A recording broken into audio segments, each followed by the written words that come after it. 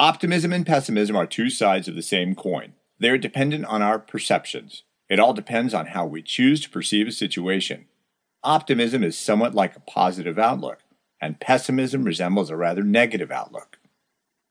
I'm just using a broad comparison here. It is all about how you choose to look at situations. A small conversation comes to my mind when I talk about positivity and negativism. This beautifully explains what I meant when I said they are two sides of the same coin.